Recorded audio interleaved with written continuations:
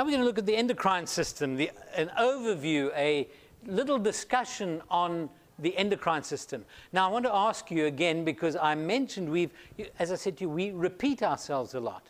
That's because we don't know very much and we have to tell you the same thing again and again. But we talked about the endocrine, and that's one of the ways that cells speak with each other, isn't that right? Or communicate with each other. And we said that in order for one gland to speak to another gland or communicate with another gland, which is far away from it, it will send its messenger via a gland, via the blood, and then send its message distantly, and it will find its way into a receptor, remember? Like the lock and the key.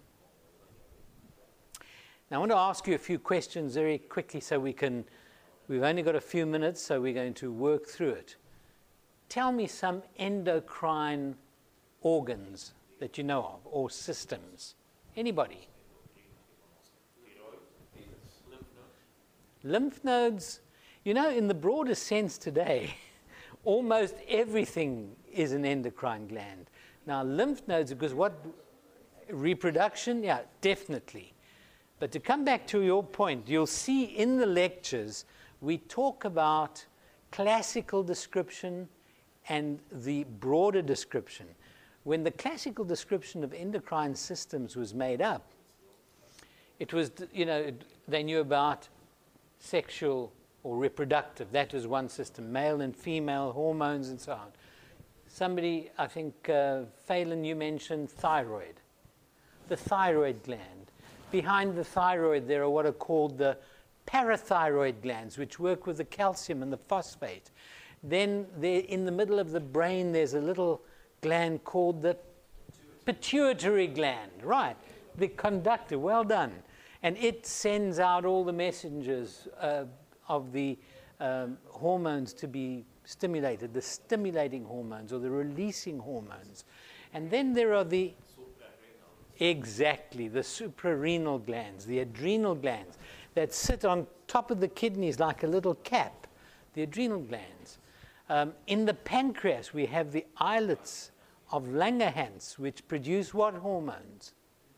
Insulin, right. And also glucagon. So there are a number of these, and then it was found that the kidney produces hormones.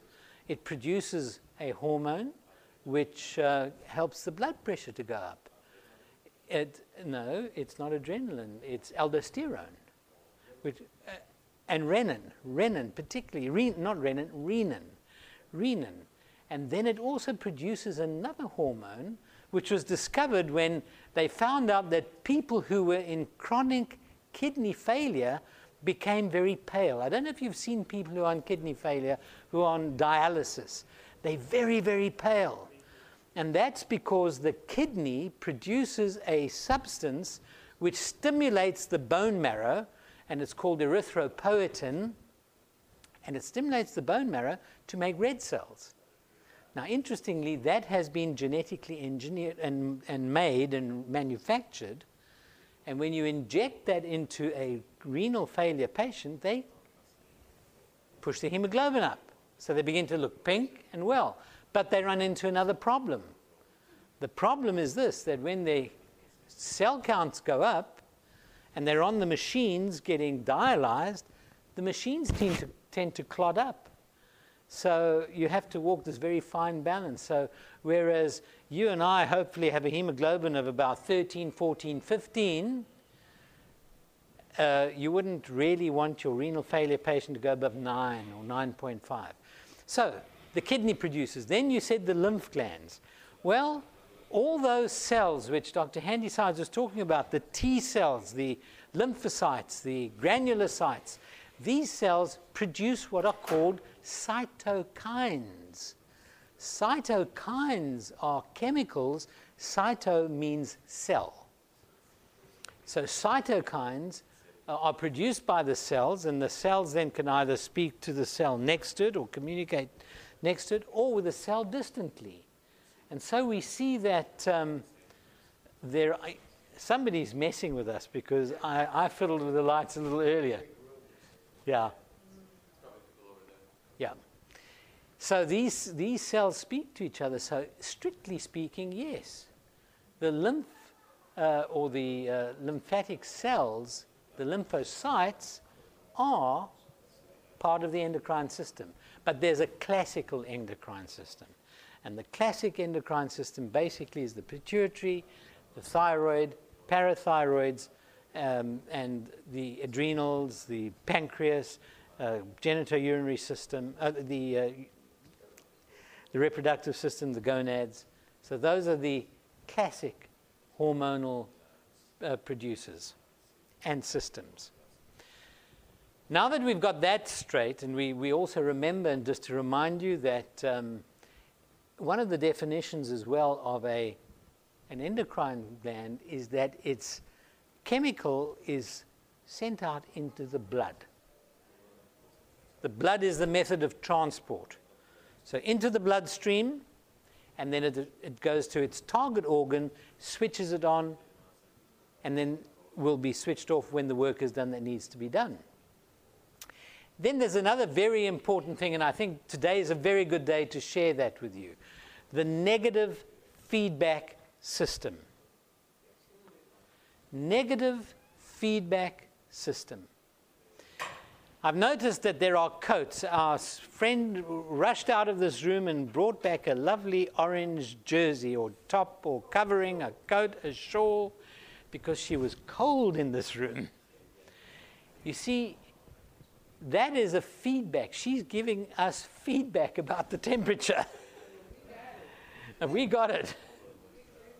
So what happens is normally we will set, as I said the other day, the thermostat to a certain level.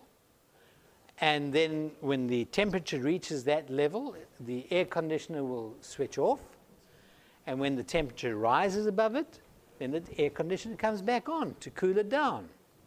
So it's continually feeding back onto the what we call the ambient or surrounding temperature.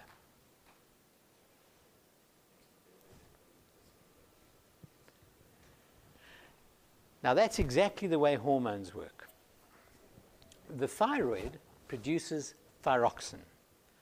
Thyroxine is a crucial hormone in the energy metabolism of the body. But for thyroxine, for the thyroid gland to work, it needs to be stimulated by the pituitary gland, which releases thyroid stimulating hormone. So the pituitary sends out this messenger. It sends a text message. How's that? Sends out a text. The text is TSH. TSH comes down, stimulates the thyroid. The thyroid gets to work, makes the thyroid hormone, pushes that into the bloodstream, goes out to the body and does its work. But have you thought why it doesn't keep on producing more and more and more and more thyroid hormone? Because as the thyroid hormone level rises in the blood, the pituitary gland has special cells which monitor that, and then they get switched off when the level gets to the right amount. The pituitary stops sending the text message. No more text until it drops again. So all the time there is this wonderful mechanism, and it's called negative feedback. It's the feedback of the level of the hormone or the substance which is being measured or which is being used at that point, like thyroid hormone. As it measures that, it feeds back onto the pituitary gland and switches off the thyroid. Isn't that amazing? It's absolute. We are fearfully and wonderfully made. Now, similarly, we'll take the pancreas, for example. Inside the pancreas, there are little groups of cells called the islets of Langerhans, the islands of Langerhans. And they have special cells which produce insulin, which decreases the blood sugar, and produces glucagon, which in certain instances pushes up the blood sugar. And when you've had a meal like you had about 2 hours ago. Now, you've forgotten that you ate. You're already thinking of what you're going to eat in about an hour and a half's time. So, when you eat, the body absorbs, breaks down the carbohydrates and so on, and the sugar level, it absorbs the sugars, the simplest forms, into the blood, and this then gets distributed to the various places it needs to go under the influence of insulin. Insulin results in the moving of glucose into the cells. Well, how do we know? Now, as the blood sugar drops, the insulin level drops. As the blood sugar level goes up, what do you think happens to the insulin level? It goes up. And so there's a continuous following on the negative feedback, because as the blood flows through the pancreas, the cells monitor and measure how much insulin needs to be let into the system. Isn't that amazing? Now, you're understanding a few things which are very crucial to what our discussion is mainly going to talk about today, and that is some of the endocrine diseases. You know, we can spend time, and I can take you through every single endocrine organ, and we can talk about functions, and we can talk about diseases. We really don't have the time to do that. But there are some very, very important diseases which you need to know about as you work in your church, being a center for the community's health. And one of them is, we're talking about hormones and endocrines. Which one would you say it is? Which disease is crucially important for you to know about in your community? We're in North America, and diabetes. What's it like in Colombia, diabetes? Dominican? Big. A lot of it? You're not sure? Yeah.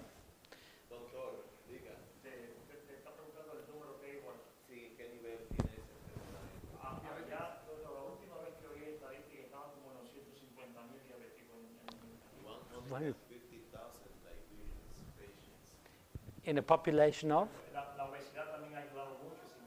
And muchos incremento. It's going up in big amounts. It's going to get more and more. Okay, so diabetes, a growing problem. There are 2 types of diabetes. Actually, 3 types, 3 main types. Number 1, doctors have a very innovative way of labeling their diseases.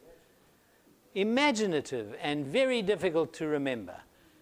The first one is called type 1 diabetes. Then there's type 2 diabetes.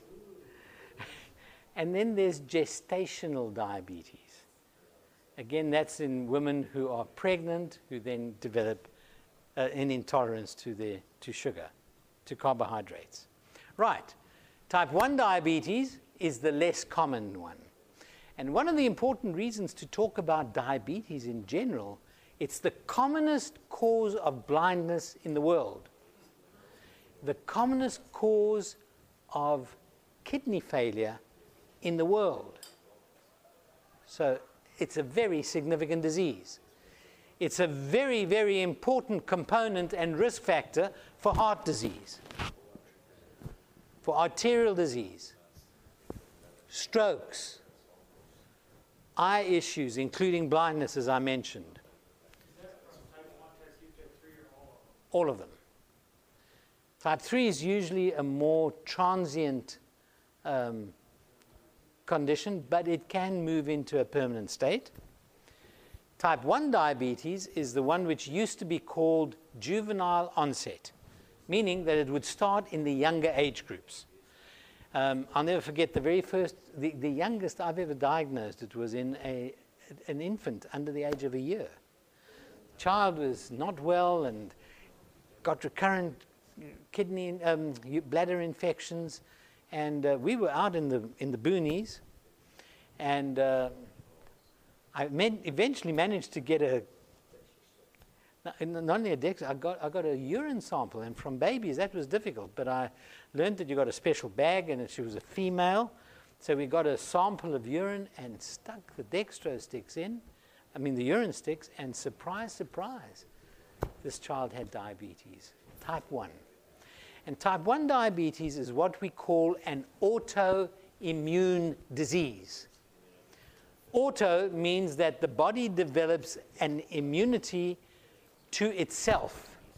Like automobile, something which goes by itself. Autoimmune, the body develops, it fails to recognize that the body is itself. So it starts to destroy certain portions of its own tissue. And this focuses on the insulin-producing cells of the islets of Langerhans. And so they are destroyed at an early age, and they have what is called an absolute lack of insulin, because the factory is closed down, broken, and destroyed. So they need replacement of insulin right from the word go. As soon as they're diagnosed, they need replacement of insulin. If you don't give them insulin, they land up with a lot of problems. They go into comas. They can die in that situation. It's called a diabetic ketoacidosis. They become dehydrated. Of course, all these complications we've talked about, even when they are getting their insulin injections, you can virtually set your watch or your calendar from the start of the disease to the time when they start going into kidney failure. It's probably about 30 years. Now it's a little longer because of better control, better understanding of the storage of insulin, etc. But it's a disease which is inexorable. It continues regardless, and it's a problem. That's type 1. So people who are on type 1 diabetes need replacement of insulin from the get-go. That has implications for parts of the world where it sometimes is difficult to store insulin. Insulin is a protein, and it needs to be stored in the appropriately low temperatures. So in certain parts of the world where it's very hot and the insulin is exposed to heat, it undergoes what we call a denaturing. Denaturing means that it's no longer as effective.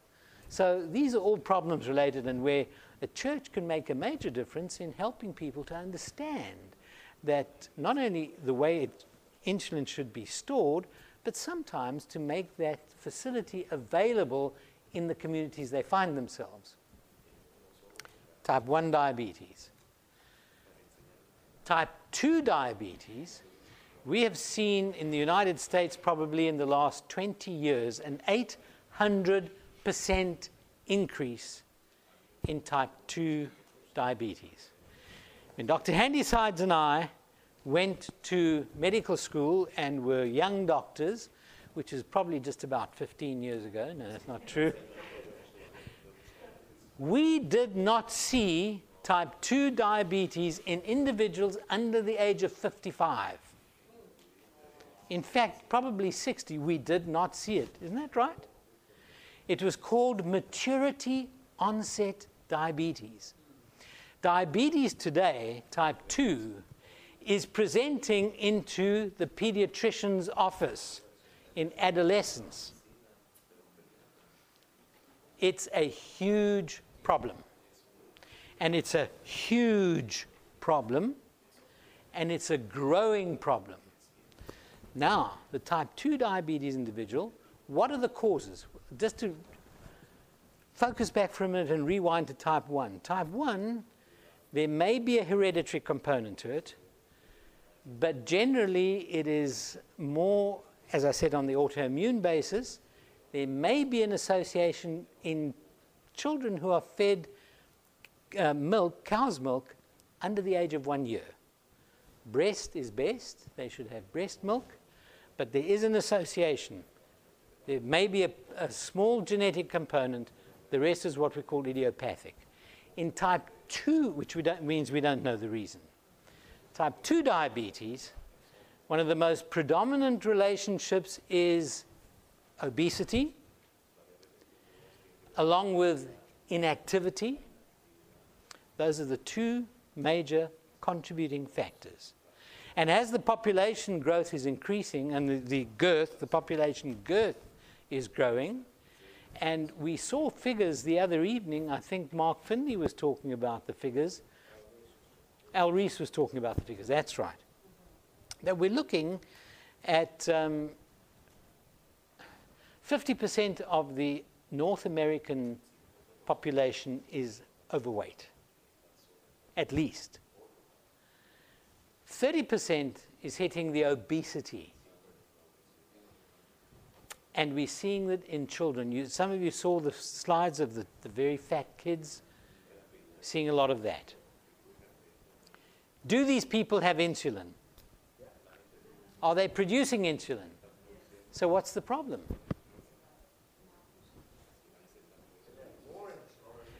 They in fact have more insulin, but they are resistant to it. The insulin cannot do the work that it needs to do. Now, insulin, not only does it work on the metabolic process of moving sugar into the cells, it is also what we call a growth factor. And a growth factor is something, it's a hormone, which stimulates cells to undergo change. Now, one of the ways it manifests in diabetes is if you look into the eye of a diabetic individual, you'll see that their blood vessels begin to undergo proliferation. They grow, they are stimulated to form new blood vessels in the eye. Sometimes those blood vessels are abnormal in that they form little blowouts or aneurysms as well. Sometimes that bleeds into the retina. And with all of this process going on, people begin to go blind. They lose their vision. That's one of the examples of the growth factor effect of insulin. There's another as sinister component, because I can think of few things that would be worse than being blind. But another component is that obesity is associated with an increased amount of malignancy. We heard about neoplasia today. So insulin, when it's floating around unused, being produced in excess because the sugars remain high despite the increased insulin, and the negative feedback is not working properly, so more insulin is produced, it becomes a growth factor and a stimulus for possibly certain cancers. And so we find that not only do we find it in a cancer new growth that occurs, but also the changes that occur in arteries. So along with the eye problems, the possible issues related to cancer problems, we find that in diabetes type 1 and type 2, there is a significant metabolic problem related to the diseases of the arteries, both the small arteries and the large arteries. Now, in type 2 diabetes, not uncommonly, they will present with small vessel disease. What is a small vessel? The blood vessels start out from the large aorta, which comes out of the heart and goes down to the rest of the body with all the branches that come off. There are plenty of branches to the kidneys and to other organs as we go down up into the neck. From the main blood vessel that comes out of the heart, they then go into what are called arteries.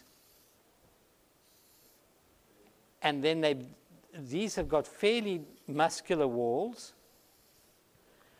They then break down into arterioles, which have even thicker walls. So if you were to cut them in half, you're looking at that. Sorry. Whereas this one, if you cut it in half,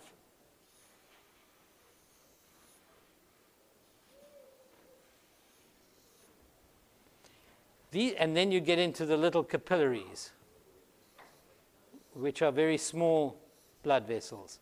And if you look at those, you're seeing almost single-celled blood vessel walls. Those are the cells of the lining. In diabetes, both type 2 and type 1, you can get large vessel disease here in the aorta. You can get it in the arteries. You can get it in the arterioles. But it not uncommonly is very common in this area, in the smaller vessels. So they will present with problems with the circulation of the feet, of the toes, but they may have very palpable, very easily felt pulses here on the foot. But they will be presenting with problems in their more peripheral circulation, and they will present with injuries, particularly when they don't have adequate care of their nails. So individuals who have diabetes have to have meticulous care. Toenails need to be cut carefully. Shoes need to be fitting correctly. All of those things need to be taken care of because, as we mentioned to you, small vessel disease in the feet, in the kidneys, they get a specific, very significant disorder with disease of these arterioles in the kidneys called Kimmel-Steele-Wilson disease, that in the eye as well. And then in the blood vessels around the heart and the blood vessels of the brain. So it's an overall vasculopathy, which means it's a disease of all the conduits that carry blood to the body. Not only does it affect the blood vessels, which is the entire vascular tree, it affects the nerves. When there's an increased amount of glucose or sugar, which is uncared for, it damages the nerves of the eye, damages the nerves of the limbs and of the feet. And often diabetic individuals have what we call a peripheral neuropathy. Now that may even present with an eye that becomes lame. It can present with people who say, you know, doc, I don't feel my feet anymore. Pins and needles in my feet. I recently saw a patient who I used to look after years ago who's got a peripheral neuropathy, went on the treadmill, very naughty guy. Not because he went on the treadmill, but because he hasn't been doing it for a long time. He's got 2 big stents in his heart, had a major heart attack 3 years ago, and now and again does some exercise. Went on the treadmill with his peripheral neuropathy. He's got a Charcot's foot. And so he went on the treadmill and didn't feel his feet. So he's pounding away on the treadmill. He's been in plaster cast now for the last 6 weeks. Broke his foot. That's because of the peripheral neuropathy. The nerves don't function properly. We've talked about the kidney. They go into kidney failure. They need to have dialysis. They also have a propensity for infections. Because of the increased glucose, if you put leukocytes, if you put white cells, as Dr. Handysides was showing you the different kinds of cells in the immune system, if you take the polymorphonuclear leukocytes and you bathe them in an increased amount of glucose, those cells which normally would surround the enemy and engulf the bacteria and kill it, they become lazy. We call them the lazy leukocytes. They, like you guys are at 5 minutes to 4 in the afternoon, you kind of are struggling to stay awake. And that's probably because you don't have enough sugar. So it affects almost every system of the body. They then also get a neuropathy surrounding the gastrointestinal tract. So as it develops further, they develop vomiting. They develop what we call gastroparesis. So it's not a nice disease. Then there's the condition of diabetes related to pregnancy. Now, pregnancy is a parasitic condition.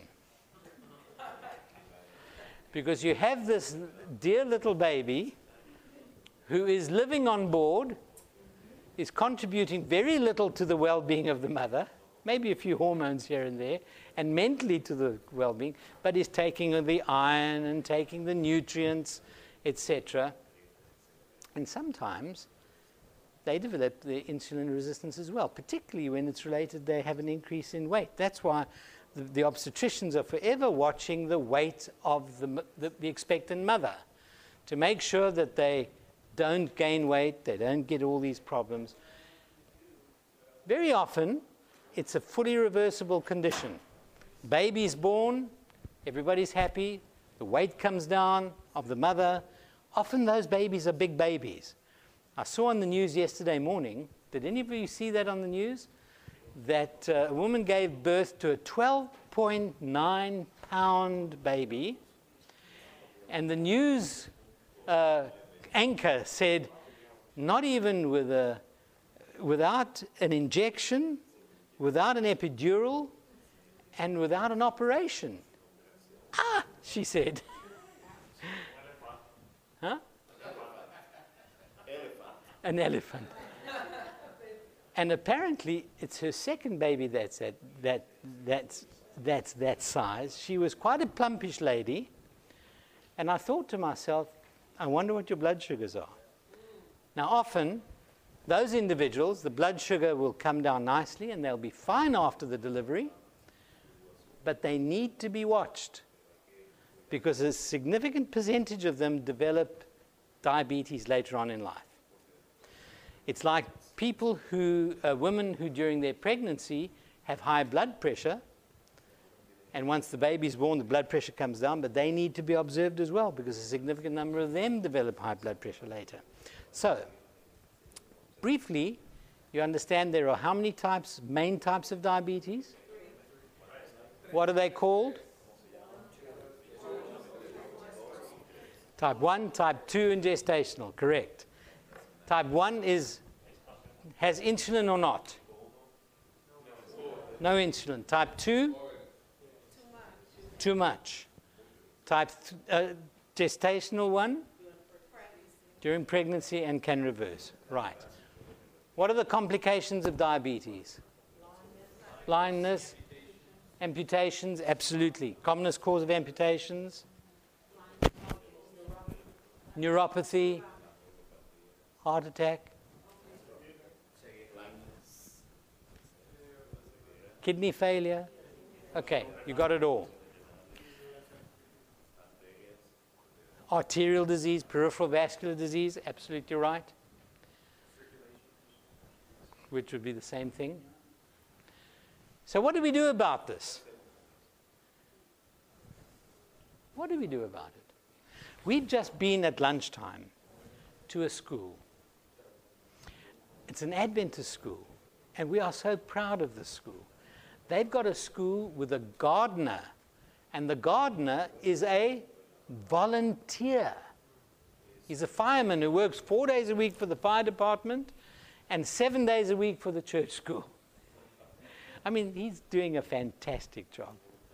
Teach the children how to grow vegetables, how to pickle the cauliflower, how to cook the food, how to make jam out of their strawberries. He's showing them, they've got a special food laboratory. They go in and they do the preparation of food. They learn how to plant the stuff in straight lines. They've got a chef from a local restaurant who comes in once a week and teaches them cooking. They've got a relationship with Whole Foods, who donates every week at least $400 worth of fresh groceries to the school. And we looked at this and we thought, this is not only teaching the children how things work from ground to table, but it teaches them the habits of good eating and to avoid the junk foods.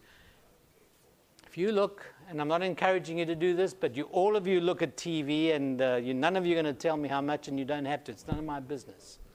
But you watch while you're here in the hotel, and you look at the advertisements that come on. Fast foods, junk foods, the big burgers, salt, life insurance, medical products, medications, and motor cars. Those are the majority of things which are advertised on CNN, for example. What are the problems with diabetes? People eat too much. They eat junk food. They need medication as a result of that. And because of their motor cars, they don't exercise. People don't walk. They don't exercise. They become gluttonous. They eat too much. They are slothful. They are allergic to movement. And so we've got all of the problems that lead to diabetes. What are we going to do about it in our communities? When we looked at that garden and the way that they were teaching the children how to make good food and teaching them the value of working in the garden, of exercise, they've got a gym, they've got playing fields. Surely our churches should be community health centers where we teach people about the value of nutrition, of exercise. We start walking clubs. We walk every morning, and I walked across the highway and came to a church called St. Peter's Church, a great church, St. Peter, on this rock. And St. Peter's Church, as you walk by it, you'll see there's a beautiful table. It's a metal one, pretty solid, with some lovely trees planted around it, and said, "This is here for your enjoyment, to sit down and be blessed as you enjoy the nature of God." I looked at this and I took pictures of it, and I thought, shouldn't every Adventist church have that kind of thing? A garden of repose right next to a walking trail. How wonderful. Well, not every church can do that. I realize that. Our home church can. Our home church is ideally situated to do that. And when I get back, we're going to work on their case. I took photographs. I'm going to send them to the health group and to the pastor. How are we going to make a difference? Purely by preaching, purely by teaching, or getting out into our community. People have been asking about materials. You're going to get at the end of the course, you're going to get the foundations, you're going to get celebrations, you're going to get charters. And on the charters, for example, charters has got a whole set of lectures on diabetes. And it tells you, you can, it's complicated, but it's there. But you can get that, and you can bring in, you can advertise to your community and do it once a month, over 8 months. And then you do what Dr. Handysides was talking to you about, focus around a meal. Who of you does not enjoy eating? Eating is a wonderful pastime. You get people in, you give them a lecture, you get one of your health professionals, you get a nurse, you get a doctor, you get someone who can follow the talk sensibly, you give the talk, you then say, we're going to now give you some nice vegetarian food to eat, share it with them, you keep them for 2 hours. Talk is done, the food is ready, they come, they learn, they eat, they go. You do it once a month. Within 8 months, you've covered diabetes. Another 8 months, you cover heart disease. Another 8 months, you cover cancer. So every month, people begin to realize this church is a community health center. It's unthreatening. You make sure people mingle with them. We went to do one for a group. We arrive. Mrs. Handysides, who is a shy lady. She's not shy when she tells me what to do. I don't know what she does with her husband, but she noticed that people were not talking to the visitors. So she went along, and it wasn't our church. She went and made friends. How are you? Come and sit with us. Come. And they sat down and had a conversation. Those people enjoyed it. What are we telling you? You take something like the endocrine system with the problems that come out of the diseases related to it, and you can make a difference in your community with no strings attached. So that people ultimately come and say, you know what, those people, they care about us. Last little story. Dr. Giordano, who works with the AIDS ministry, comes from Argentina and wanted to go back. He wasn't born an Adventist. Heard there was an Adventist church right in the little town where he grew up. And so he went back, wanted to see the church. So he asked around, is there a church here in the town? And they said, they told him, on the village square, that's where the church is. So he went and he looked around and he couldn't see. He looked for the sign, looked for the three angels, couldn't see it. Eventually he went to one of the shop owners and said, can you tell me, is there a church here that comes together on a Saturday? Ah, said the shop owner. Yes, there's a group of people who come here every Saturday morning. They come, they sing, and they go. They come, they sing, and they go. What happens in your church each week? Do we come, sing, eat, go? Or is our church relevant in our community?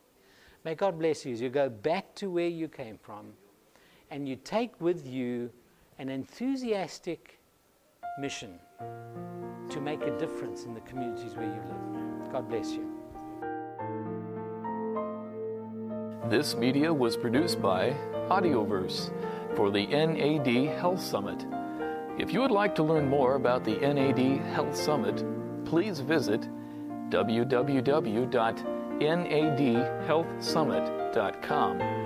Or if you would like to listen to more free online sermons, please visit www.audioverse.org.